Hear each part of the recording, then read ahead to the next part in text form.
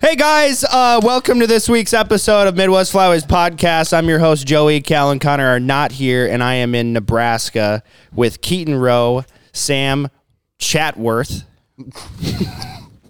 That was not even close.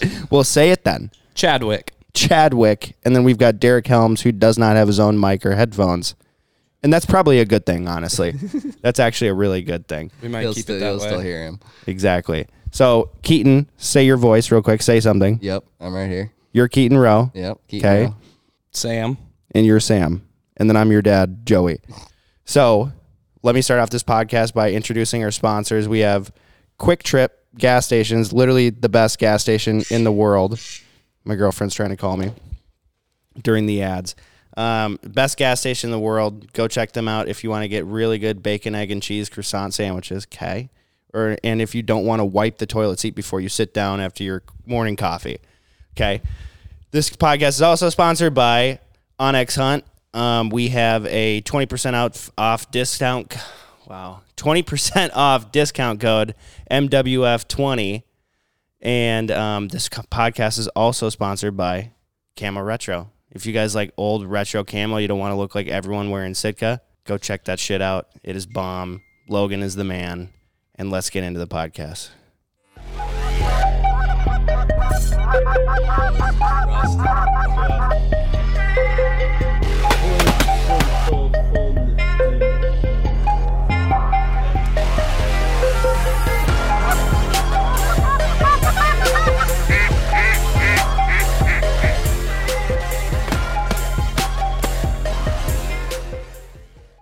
Guys, I'm really sorry about being so rusty on doing the beginning ads. I'm just absolutely flabbergasted. And I think it's because I whiffed on a bluebill at about 10 feet today. During breakfast. Breakfast. Can't do that. You can't do that. It's not like he was too far out there either. I mean, No. He was just hanging in the wind, just laughing at you. It was the second pass, too. You knew he's coming. I know. Dude, I was the only one with a gun. And make matters worse, like it's one of those shots where you pull up and you know your first shot's going to miss, and then your second shot corrects. Once they like start to fly away into the wind, then you can kind of calculate. And I only had one shell in my gun, so Classic. not good. You'll have that. Not good. So, Keaton, I just want to say thank you for letting me stay at your place here. It's fucking dope. Thanks, dude. Seriously dope. Like this barn that we're in right now, it's my dream. It's my dream. It's awesome. And I got to say, this is probably the, I don't know, third or fourth time hunting like on a major river system like this. And you guys definitely know what you're doing. You know, like, dude, the place on the Missouri that we were at today was so fucking cool. JCDC, baby. JCDC. That place is so sick. Like I said, I've done like 4 major river systems like that and on a different section of the Missouri as well. And I don't know, like it felt like I was entering Lake Catahoula in Louisiana, and there's just spreads everywhere set, and they don't get moved the whole year, and it's like just based on the honor system. Can you go into that a little bit? Yeah, that's more Chadwick's department. He's the river rat. All right, River Rat. Yeah. Mike JCDC, closer. it's Jim Clark Duck Camp. Place kind of got handed to us, and I've grown up hunting this stretch of river that we were on today. I've been hunting up there my whole life. Right where we sat today, we've been hunting that for 10 years. And you shoot your first duck right there. Shot my first duck 1,000 yards downriver from there. So, Yeah. I mean, like, that's my place. That's my happy place. And for me, when I'm out there, I feel like I'm going back in time. Like, as soon as you get to the camp and you get to the river, boats in the water, you're out hunting, whatever it be, you feel like you're back in time. It feels like 50 Dude, years ago. you could feel the tradition and the heritage there. It's cool, man. The second you stepped into that That's lodge. why I love it. What you were talking about with the permanent blinds and how stuff stays out for most of the season, everyone kind of just mans a post. It's been being done that way for the past 100 years on that exact stretch. For the past 100 years, almost every single year, there's been the same string of blinds lined up and down that river. And there's an older gentleman that hunts downriver from us. He's been out there since, the 60s. Yeah, long time. And he's still out there by Yep. himself. I mean, he'll have Toodles some people out in come his and boat go, and he'll get some help, but every morning of the season. Doesn't matter. He's out there. That's incredible. It's nuts. How old is he? Like 75? at least. Yeah, it's insane. At least. He can barely get in and out of the boat, and he still does it. He doesn't care if he dies out there. Like, that's where he wants to die. That's so cool. Blinds are set the same way. We hunt the same kind of areas of sand. Blinds usually face the same direction every year. You can pretty much find the same number of decoys in every spread for the most part. I mean, It don't change much year to year. it's very old school. You got pretty much your sandbar, and that's your sandbar. Like, Sure. it's pretty. Like we were talking about with the stakes. You know how we had the stake that says JCDC, Jim Clark Camp, right? Well, that's pretty much how you like stake your spot. Like, Well, you were saying that it's all public, yes, right? All of it's all public. However, the first day of the season, Not you even- go out there and Yeah. lay claim to your area of the sandbar, right? pretty damn much. Yeah, I mean, it's like there's not a ton of spots to hunt out there because there's fast current and it gets pretty dang sketchy. I mean, you saw today when we got that wind, it got pretty gnarly. Well, what were the gusts? 50? I don't know if it got there today, but tomorrow it's supposed to. It probably got up to 40 today. Yeah, Dude, when we were Gusts of 40.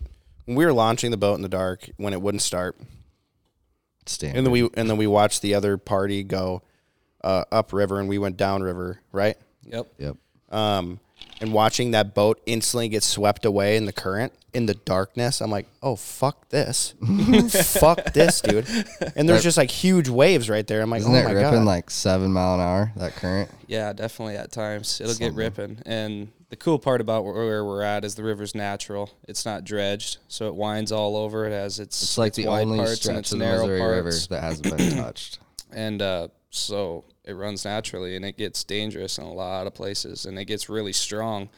I mean, that water's spread out across a really large area, but the majority of the water is in your chutes. Your that main current. run where gravity pulls them for the most part. And we're running at literally full bore this morning with a shitload of gear and all this, and you're hugging the right side of the river, and I'm just thinking to myself, why aren't you going down the middle?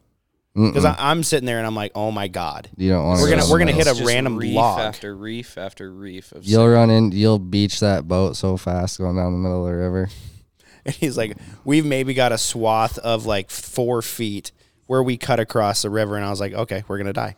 No, We're gonna die. that's why he's the only one Yeah, I'll we let were my coming drive. down. We were coming down. He's the only one I'll let drive the And boat. Joey looks at me. He goes, so, like, how deep is it right here? And I was like, well, it's 12 feet under us right now, but here in about 50 It's yards, gonna be we're going to take a 100 left turn across a narrow little chute. That's going to be about 3 foot.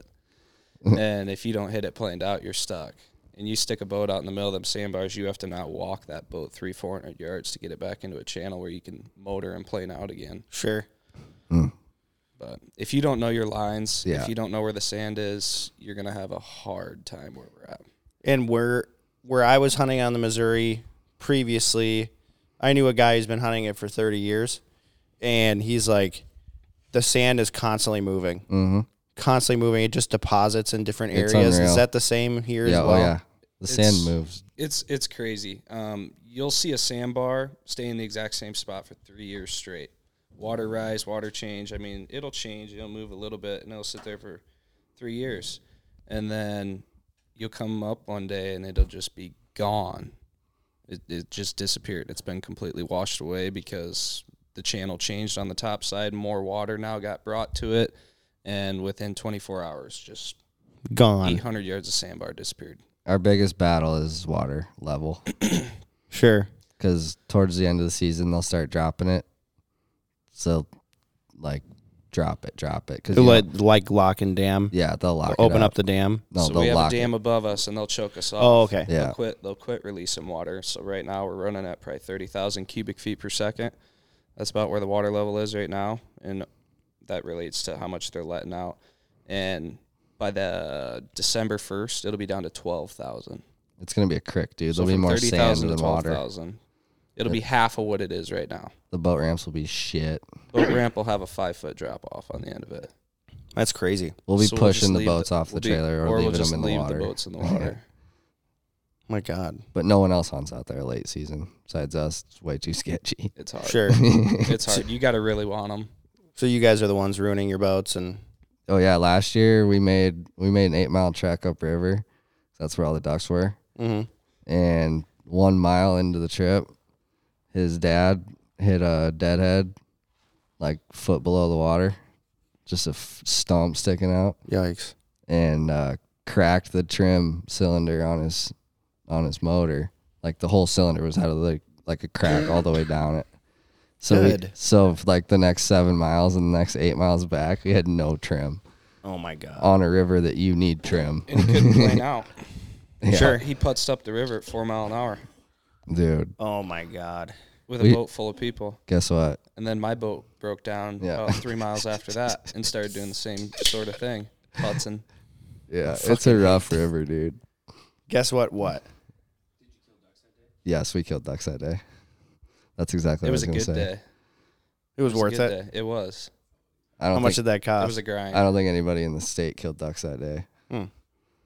Like it was, they were so stale. It was tough. Like they were the most stale ducks I've ever seen. Sure. Like not fly, stale all day. And we just got up there one day where magically got in between two of them and 2 spots where they were sitting, you know. Mm-hmm. Pretty lucky, honestly, where we got set up and they just started trading. We started shooting ducks and we're like, shit, a shitty day turned into a pretty damn good one pretty fast.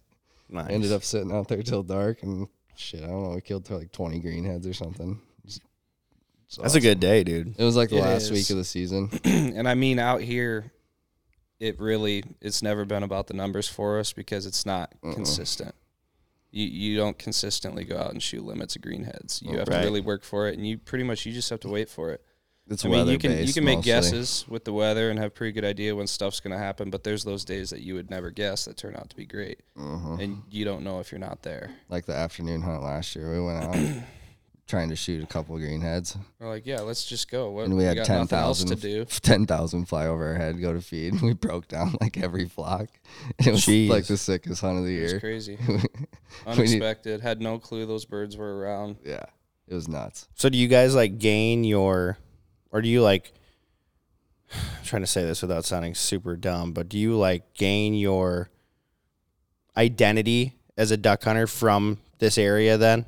For me, 100%. For Oh, you? yeah. Before I met Keaton and these other guys that taught me how to scout and chase them in the fields and really put it to them, that's all I knew. All I knew was to get in a boat and go rough it on this river and just man a post. Just Yeah. wait for migration days. And you get what you get, and it's a blast either way because you got breakfast and heaters and Right. dogs and buddies. You know, I boys. mean, I've had people, we take them out there for their first time. It'll be 50 degrees, sunny, south wind, no wind, and we won't see a duck and we won't shoot a duck. And we're boating back to the cabin at noon. Literally sat there and done nothing till noon. They're like, this is the greatest thing ever. This place is unreal. I love this. Like, this is awesome. Well, I felt And, that like, same way that's- after shooting 3 ducks That's today. what makes it so special for us. You know? It don't But this is matter a- what we shoot. This is a special area, dude, Yeah. for sure. And so when you put in all that work and you grind and you deal with the boats and you deal with the decoys and this and that, and the water changing and shitty boat ramps, and then finally you have a day that's just a breakthrough. And like, you don't have to do anything. The ducks just do it absolutely perfect. You don't have to call. You literally just sit there and watch them land on your spinner. And there's days you're just like, man, I don't even want to shoot them ducks. I just want to sit here and watch them. This is what we've been waiting for, you know? That actually happens a lot. Your dad will just be like, Just watch these. we're going to watch this group. That's awesome. Do you guys feel like, because this is such a difficult area and it's so weather-based and whatever, do you feel like all the stuff that you guys have learned on this river and then where you've gone from here, that has played into why you guys have so much success on ducks and geese in general, was learning how to duck and goose on here? Not for me. Not for you? For me, it was meeting Keaton and Jeff Fondrak. They taught me about behaviors and how to scout. And, I mean, in our tri-state area right here, South Dakota, Iowa, Nebraska, we have pretty good field hunting. We have really good roosts late in the year, you know, and we don't have a ton of pressure. So we get good opportunities, and we can pick and choose. We don't have to put that pressure on of, we found these birds today, we have to kill them tomorrow. We have Sure. to, otherwise We can someone kill else them will. next We don't Saturday deal if with we that want. So much. So that's where we differ. Where I'm from up in Minnesota, Right. you find them the day Minnesota's before, you insane, gotta dude. fucking You shoot have them to. the next day. Like I was up Because- there for a week on opener. It was nuts. Yeah, because you were filming for Heinz, right? Yeah, for the roost. No, and especially the way that he hunts in early season, Oh, you have yeah. to run and gun Oh yeah. hard. I mean, we had 0 X fields, 0 good fields. Like we set up in long grass half the week I was there, and we freaking murdered them. Yeah, If we have that here, we're going pheasant hunting. Yeah, it's brutal, bad. If we don't have a scout, we ain't touching. But the it's not trail. like we don't have 1,000 geese sitting in town looking to go out and fly around. All like new molts going out and flying around. You know, ours are locals or a few molts that have moved down, and they're in their spots, and they know their spots because they've been in the same spots for probably the last 15 years. sure. They know where no one can hunt them. You know what I Mhm. mean? It's like we get lucky and have our few goose shoots early in the year. What do you guys hold on your roosts like late season? Which one? I don't know. Let's just say the refuge. we have a good river roost. Hold the mic to your face, bruh. We have a good river roost of geese that'll hold anywhere from 5 to 10,000. Okay. And Yeah. sometimes it'll bulk up for a couple days on a cold front. You know, You were telling me earlier there's like 86,000 mallards on a refuge. and that's the refuge. That's our refuge. and that's Okay. just off the river as well. So, in my small town, the biggest roost I've ever seen, which is on the river that never freezes, 2,000. Yeah, Exactly. I've seen that times A lot. 20. Right. right. So, Dude, you should see this river like late season when there's like ice flowing down it, and it's the sketchiest thing you've ever seen. why I hear that a lot of people have to get airlifted off the river. It's happened, yeah. Yeah. And there'll be sandbars just juiced. I God. mean, What are they so, like, doing? this- Are they just hanging out, they're just just waiting living, It's the only water. surviving. It's the only water for the most part. Yeah, they're just surviving, dude. There'll be mallards up here all over, just surviving. That's why no one down south gets mallards. they just hang out here? Yeah, Fuck you. Yeah. and then our season closes like December 6th. So yeah, Yeah, we don't get snow till December. Yeah. And it doesn't freeze solid. I mean, there's not ice fish and ice until January. Like, that's no good. These ducks can deal with 5 degrees, 10 degrees, 20 degrees. They don't care, especially tough when as they shit. have as much grain as they have here. Well, They they got have- plenty of food. They got They have plenty of food and corn. open water. They're good. they're not going anywhere. Well, Once they they gotta- get here, we have ducks until they go back north. Sure. It'll get real cold here. Ice will start flowing down the river 3 days after the season just closed. You know, wow, we just get a huge push of ducks. They'll hang out for 4 or 5 days. As soon as that south wind follows that push and it warms up 5, 10 degrees, it might still be 25 degrees, but the water's starting to clear up, the river's clearing up, then ducks go back north. Yeah, they'll follow that river right back up as soon as the ice clears. It's crazy. crazy. Yeah, so like late season, say the stretch that we hunted today, right? That island that we were on, that thing will be juiced late season. Then you go down by the bridge, you know that big sandbar that was right above Yep. the bridge. Yep. That thing will be juiced. I was gonna say Then that's you a go- huge yeah. sandbar. Then you go down below, and there'll be 2-3 more sandbars that are juiced. And then they'll just go feed in those black ass tilled fields right next to the river, and they live there all season because no one can kill them. They're the most prick geese ever, dude. Yeah. Are they? So they're not flying very far to go feed that late no, in the year. no, hopping off the river. Sure. It's always interesting to hear different areas and how the birds act. So, like by us, they'll do the same thing. They'll maybe fly a mile, and if it's like really bad weather and they can't see like their food source that they've been hitting, they will travel, 8 miles. However, when I was in Kansas hunting with Bobby Guy, these birds are literally traveling 25 miles. I've heard that. every single day to go feed. So I've never seen anything like that. Our refuge ducks will do that like 2-3 weeks after they get here, and they've been shot to shit in the fields around the refuge. Like, So you're basing that off of pressure? oh yeah, 100%. Like 100%. Yeah, especially around us, because like our refuge, every field around it is spoken for. I mean, you're not getting permission anywhere near it. Sure. Like, not even close. Like, are they leased, or is it like family ties, or it's like I've been I know the guy for 30 years. I've been hunting it It's for just 30 guys. years. Same families have owned it for the past 20 years, and Yeah. they've been dealing with the hunters for 20 years, and it's just a hush-hush lockdown area. Yeah, right. It's just if you don't know somebody, Screwed. screwed. Yeah, 100%. You pull in with an out-of-state plate, might as well just keep going. Yeah, go south. We do this. Go to Quick Trip. We do this this thing on the podcast where it's like give a tip, like give them just the tip, and then give it like a worst.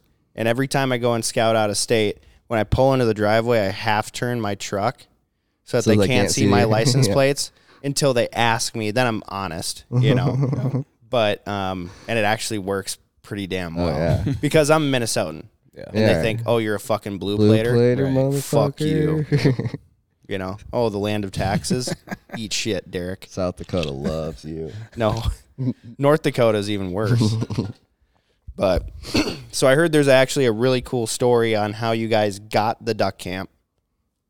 Please fill me in. Yeah. So, like I was saying earlier, Jim Clark is the guy who built this place, and he bought a big piece of land on this river bottom right where we're at, and he sold a lot of it now, and houses have been built around us and whatnot, but still owns a pretty good chunk. Now, Jim died, I want to say 4 years back now, and his son graduated with my dad. They grew up together. So my dad was up here in this cabin when he was my age, hanging out with Jim and Jim's son.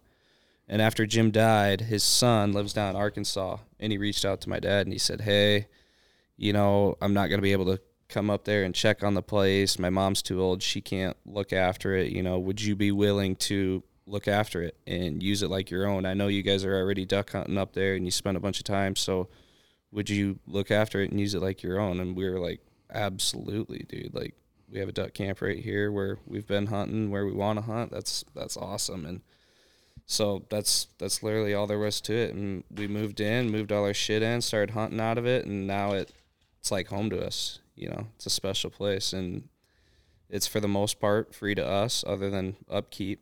And so we try to share it with as many people as we can and Spread the wealth. live it up while we have it, you know, because it might not be a for everything. It might. Who knows? Who knows how long it'll last, but it's just an old rundown cabin. You know, it's got a lifespan too, and so we're just living it up while we can, sharing Shit it could with blow down whoever. tomorrow in the We 50 share it with mile an hour wind. whoever appreciates it as Never much as know. us. Honestly, I think it could blow down in the No, it 50 mile an hour literally wind. could. No, it literally tomorrow, could. dude. The lift, hard the to roof say. could just go into the river. Hey, well, good news. I am a roofer. Oh yeah, good. We'll I get can that help you finished out. up. Now, will it be free? No. Oh, Will I help you out? Yes. Can we'll we let you pay come in home. green heads? You could pay me in greenheads, yeah, for the next 15 work years. something. For the next 15 fucking years. Yes, you could pay me in greenheads, yes. and bacon. Yes, and bacon with a bunch of sand on it. That'd be great. That's a staple on the river. Oh, my God. No, you don't get a breakfast without sand. We trade pepper for sand. Good for the gullet. Cleans you out. Derek, can you hand the mic to Derek real quick? Derek has hunted here a couple times, right? It's my second time being here. Second time. He has such an innate understanding of, like, he's 26.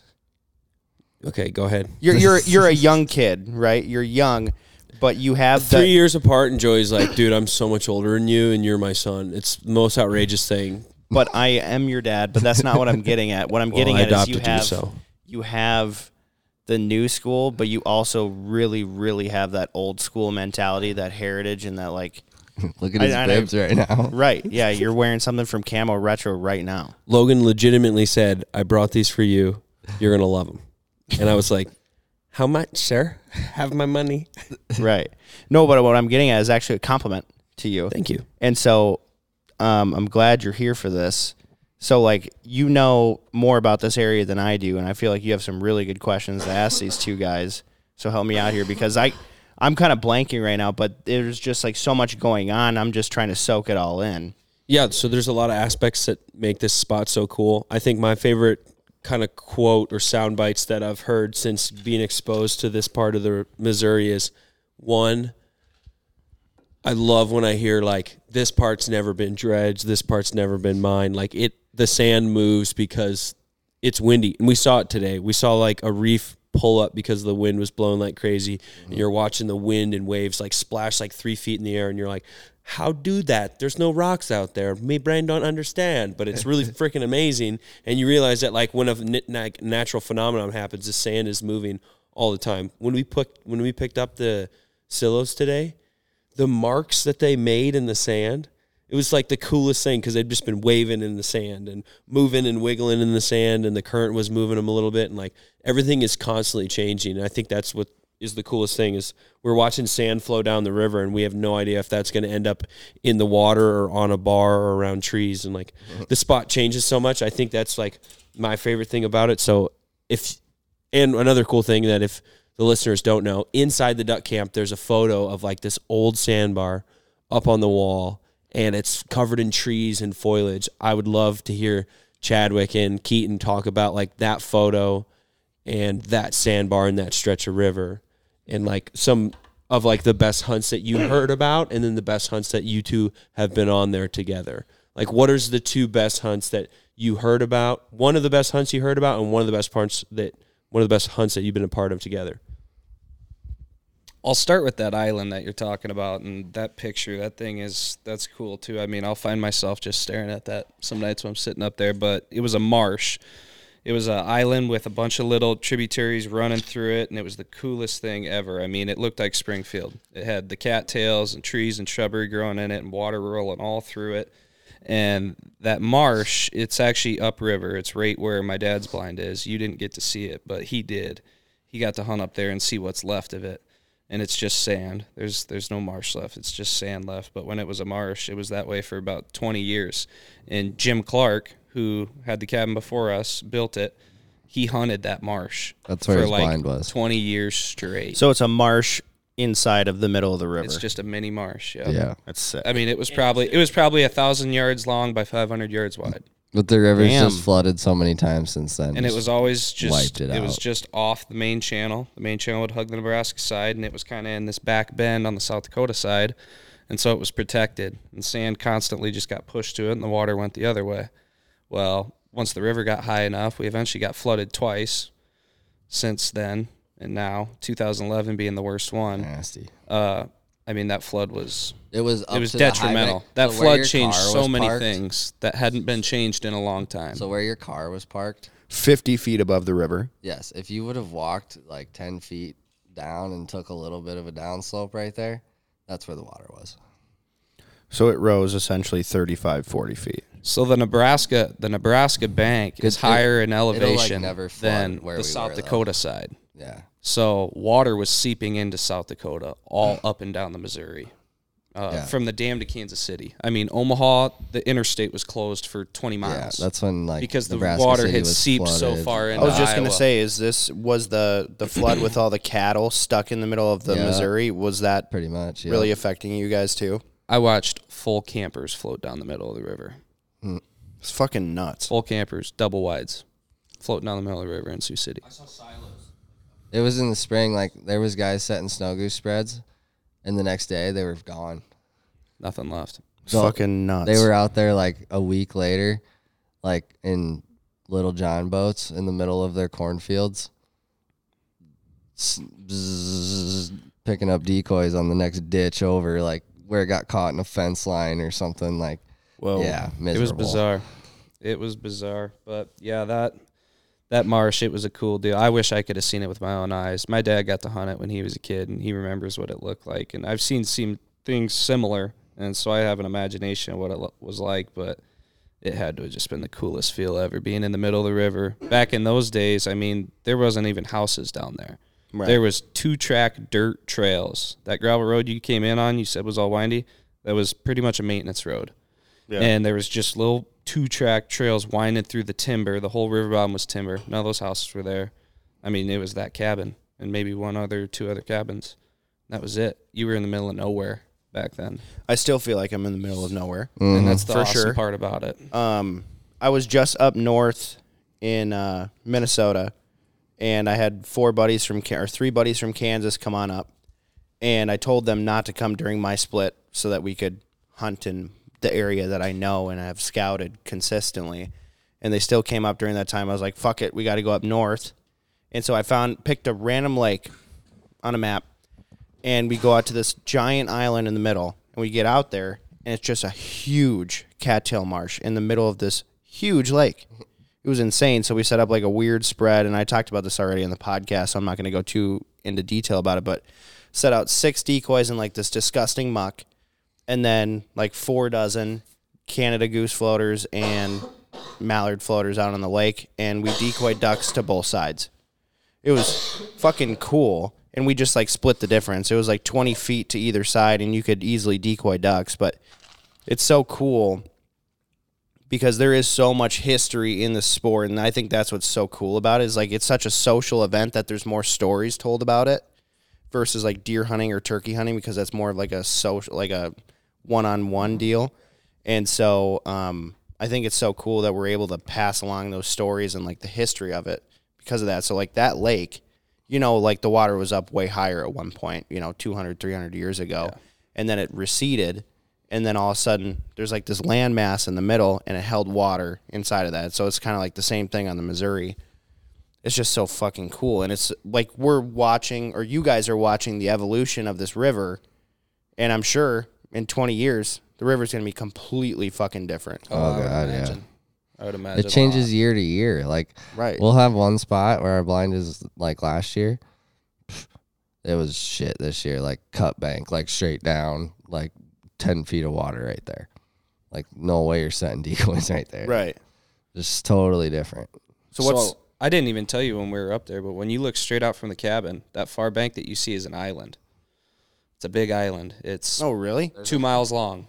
It It's looks 2 like miles a long and a half fucking, mile wide. it looks like a bank. Right. Yeah. And so there's certain years I could take my boat and I can drive all the way around that. We can drive circles around it. And there's other years, no chance. It's choked off on get the other up side. or down the far side Interesting.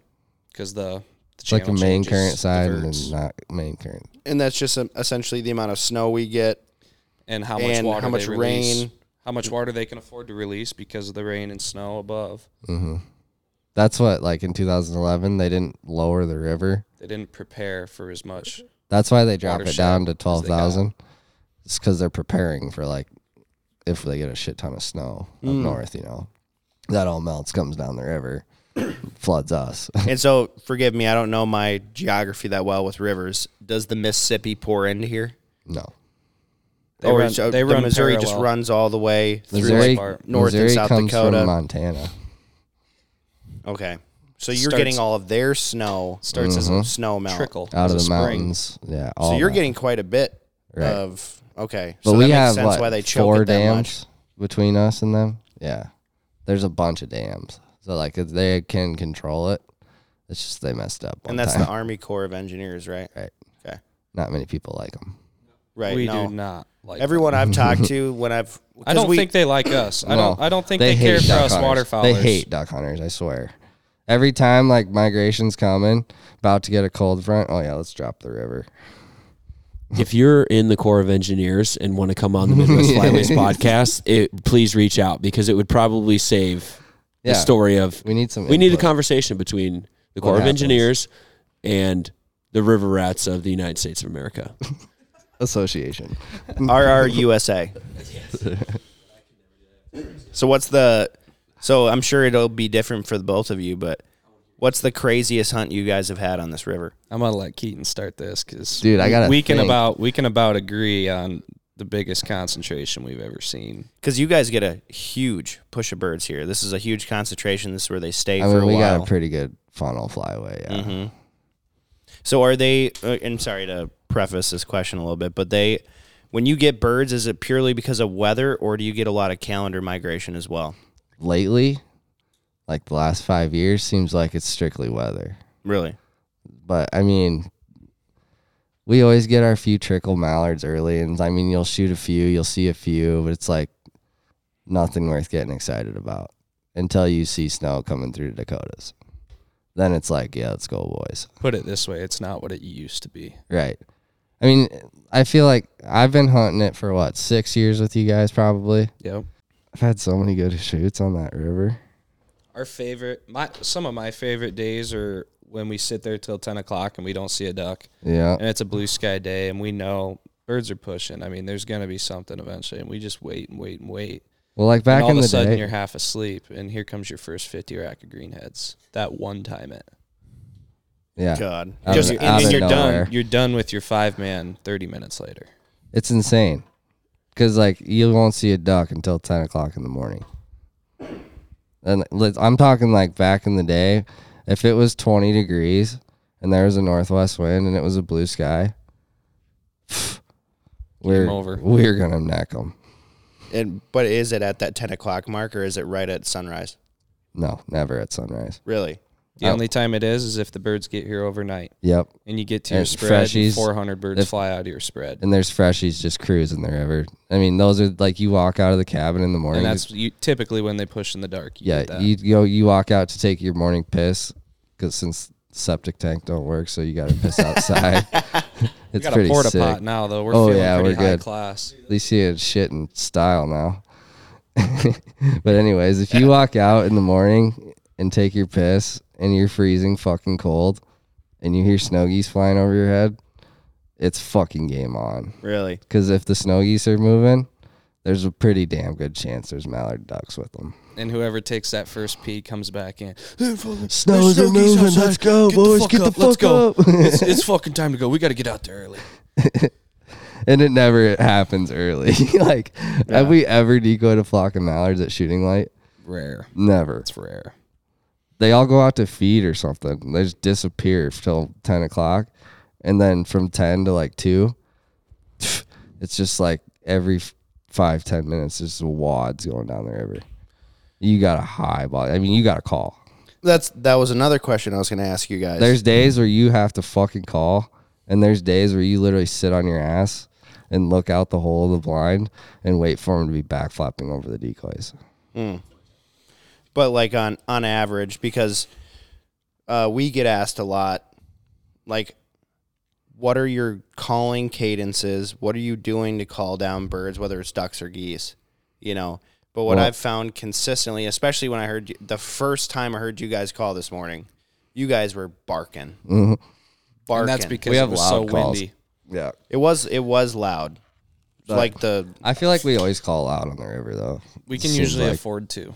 It's just so wide open. It's though. very situational, but we can usually afford to call out. And the other thing is these pushing birds that we're killing, they're up there. Oh, I mean, they're up there. yeah. And like what's up there? 300-400 yards? Like if it's a What- blue what- sky what and was you the see drone them, at? you're lucky. Yeah. I mean, they're that high. Like you're seeing a flash in the sky. See the white wings. Yeah. 1,100 feet is no thing. I don't know. No. But So it's about like, 400 yards, like 350 yards. yeah, They'll be so high up there you can't tell what they are with binos. yeah. And that's like if you see them. Right. But I mean, That's my favorite way on to the hunt river 'em. though, it's more about when you call, not how you call. Mm. You know what I mean? You Like, can be very subpar with a duck call. yes, And if you time it right, you understand when to do it. yes.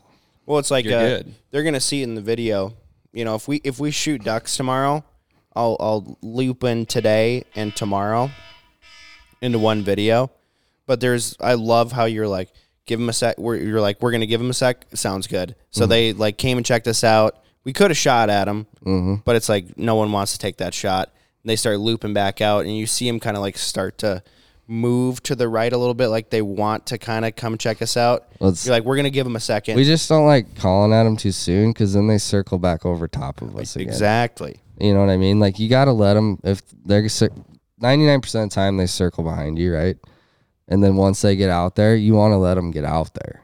I mean, So that their second pass is lower. and right into the decoys. Yes, Correct. Like if they're already low enough and come, like if their first pass they were locked and bombing, you know, and they didn't get low enough fast enough, and they got to make that second swing.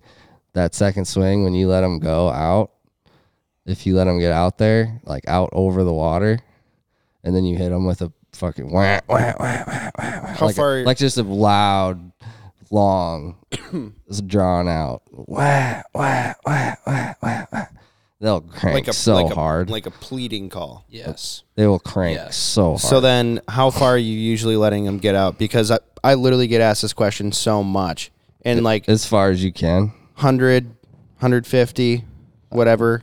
For us, more like- it varies on the spot. Yeah. Now, our biggest thing out here is there's so much water around us. And there's so many places where they can land that getting them to land inside your 50-yard range when they could very easily land at 110 very In comfortably. the fast current. I which mean, they that's a do big lot. part of it. They do that a lot. And another thing is they don't like working over the sand. They want to stay over the water. So anytime you want to try to bring them over the sand and they have to come over the sand and then finish into the water, they're only going to be pushing up. It's more like you let them get out there until they're lined up with the wind, and then you hit them. Oh, sure. And then they That's a good can way of saying turn, it. and then they can come right in. You know what I mean? So they're lined up. Because you know how ducks like to line up fucking perfectly. If they're not lined up, they'll pick up again and go back around. And If they have wind. right. Yeah, exactly. And if you can see them good, I mean, you got a good eye on them. You can see when they're on that teeter point. They'll get out there, and you can see almost when they're asking you to do it just by their action. They're thinking, all right, am I going to Yeah. go straight? It's like turn they left, slow down a turn little right, or cruise away. Right when they hit that little buffer, you'll see some head turns, this and that. You'll see a little dip out of one of them. Give it to them. I like to explain it as, like today, I saw them like teetering to the right, but then also what I've noticed in the last 2 years, like I've really tried to explain it in words because it's like, you know, people ask you, how do you know when to call ducks, right? So then you really have to start thinking about it. It's like, you Right. just have to fucking see it.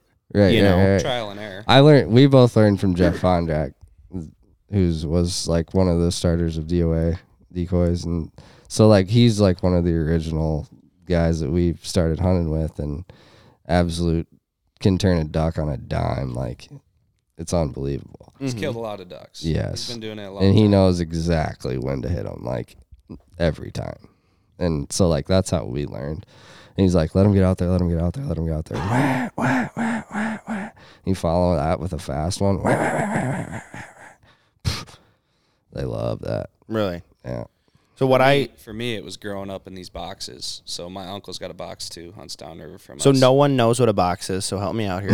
A box is most typically like a 4 to 5 man blind, just framed up with 2x4s and plywood. It's got a bench in it. It's got a Parked on bench the in front of river. you. You got a flap that pushes down, and it's heavy enough to where the wind won't blow it over. Leave it out there. You leave your cooker in it.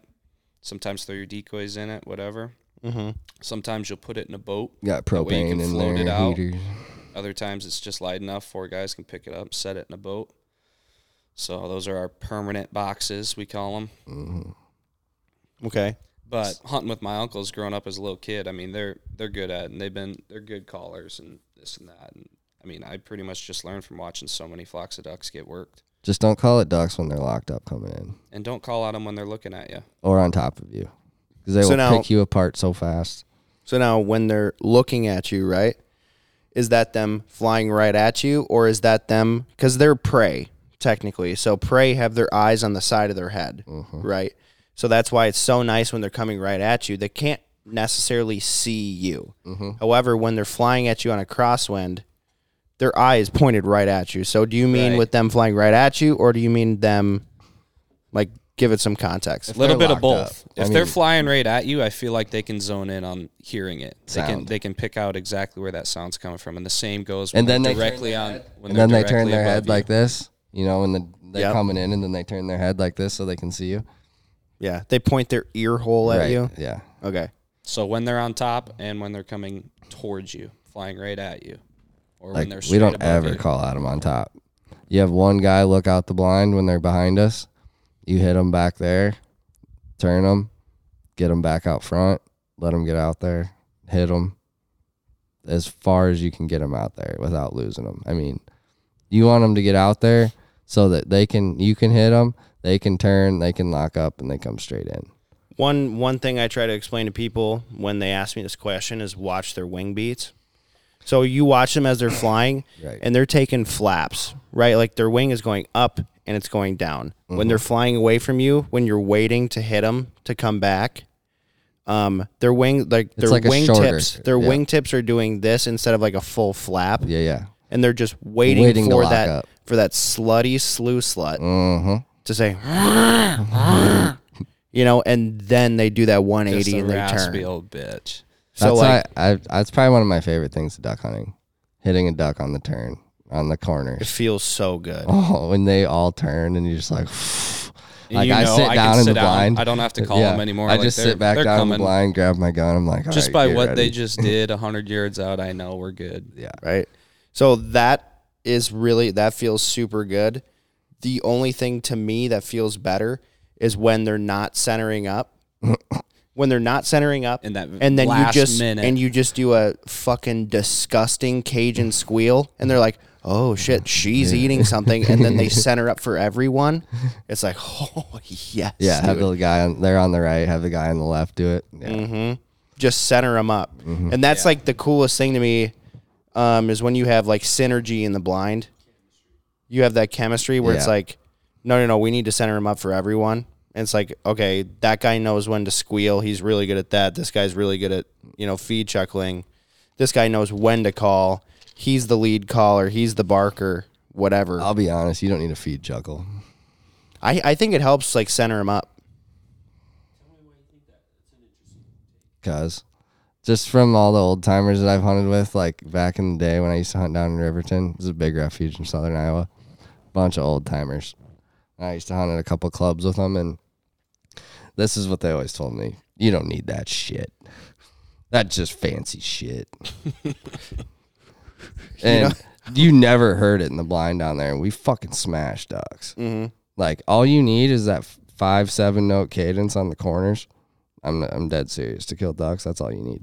Yeah, and then a fast one to follow it. I mean, just switch that up, and that's all. Honestly, I believe. And I'm gonna follow you up with Unless you're in like those a corn, olds. and if you're in a cornfield, you don't need to call at all. If it's an X. Yeah, I'm See, serious. we differ on that No, because where I'm at, you need to. no, you just throw your spinners out. So like we do a lot more. A lot of people say you can't traffic ducks. I think you absolutely can. Okay, if you're trafficking ducks, yes. You have So, to but call. like, say you find a field with 200 mallards hitting it, but there's 2,000 in the area, and they're flying over that area. You need to call those fucking ducks. Sure. I mean, it's situational, but you can. Right. But I'm still not calling at them on top of me. If I am, I'm calling at them on the corners, letting them get out in front of us, good ways. Mm-hmm. And Don't let him fool you. The lanyard's still on when we're in a cornfield chasing dogs. well, it is, but I'm just telling you, don't overcall it mallards. Like these guys behind us last week, fuck, they pissed me off. Like every flock that come at us, you just hear them highballing behind us, trying to call them off of us. I'm like, fuck you guys. And they come right into us. It's like, you don't need to Right. you don't need to call. You can, and it can help. But there's times like when you're out in a cornfield and there's mallards coming, they're coming. I mean, Sure. they see spinners and they're hungry and they're coming.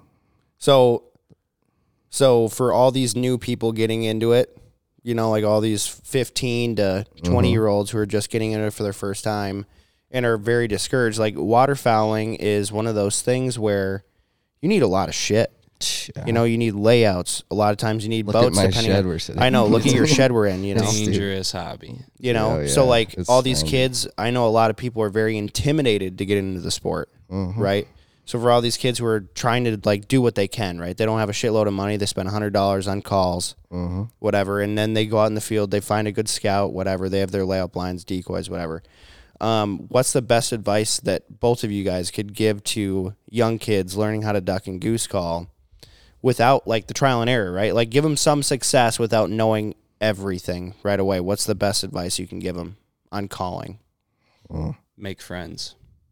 Make friends.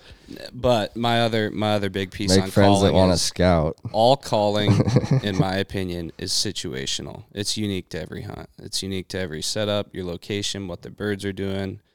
I mean, it's all up to the weather and what kind of mood these birds are in. Are they hungry? Are they cold? Do they need to be there? Do they not need to be there? Yeah. Stuff like that. It's completely situational. That's like I said on the river. Like some days you don't have to call, and some days you have to fucking bark. So picture a kid who doesn't know any of those scenarios. Right. What's like the do all, right? like the answer to everything. I'm just trying to think back, like when I If started. you're watching birds, if you're hunting, you're watching birds, and they're just passing you, you're not getting any attention. They're not even giving you looks. It's time to call. I mean, it can't hurt. Blow some calls, make some noise, and watch reactions and see what happens. But you're essentially saying less is more. Less is definitely Oh more. yeah. Okay. You put the right scout on, you can leave the calls in the truck. That's exactly what I was just gonna say. Is it starts with your scouting, 100%. Yeah, because like we've all been doing it for a very, very long time, Right. And you grew up doing it with your family. Did you grow up doing it with your family? I started, yes. Yeah. So like you weren't picking up a call. You were just literally soaking it up like a sponge. There are so many kids nowadays who are learning off of YouTube Right. how to do it. They're like, oh my God, that's fucking cool. Yeah. I want to do that too. So these are the kids. They don't have that role model. Like they don't have that person to learn from. So that's what I'm trying Yeah, to. I had one of those. Right. Right. We were lucky. Like my You know? dad and his best friend, like we'd go float down the river and shoot wood ducks every weekend. Yeah, you drift. Yeah, that was our favorite thing to do. That's sick. There- That's so much fun. There's snags on the side, and then woodies would be sitting up in the trees. They have a guy in the front with binoculars just banking, checking the banks, and one guy just in the back floating. It'd take like 4 hours to float from boat ramp to boat ramp. That's so fucking cool. But I'd say like when I first started field hunting, it definitely was scouting. I mean, that's when we started scouting and deciding where we wanted to hunt. I mean, you can get on the field. That's where you had to start. I mean, You want to chase them or you want to wait for them? It's kind of what it is. when I grew up, this is what my dad's friend always told us, that 1 out of every 5 hunts is going to be successful. And that's just how you just have to accept it, because they didn't scout. They'd just go out and set up in a random cornfield, and 1 out of 5 times you'd have geese fly over. Sure. You know what I mean? God, So- I could not do that. No, and then like when I met like the Vondracks and like started getting into it more and figuring the shit out, I was like, fuck that. Like 1 out of 5 hunts, fuck that. Like I want 4 out of 5 hunts. Right. And then I pretty much fell in love with scouting. Sure. Hey guys, this is Cal Ness with Midwest Flyways. I just want to say thank you for listening to this 2-part podcast with Keaton Rowe, Sam Chadwick, and Derek Helms. We will have part 2 coming out next week for you. Sorry for the little hiatus we've been on. Obviously, with the holidays, we've been super busy, but we are back in full force. Going to have podcasts coming out every single week. We appreciate you guys for all your support. Check out our YouTube. Make sure you follow us on Instagram, and we will see you guys soon.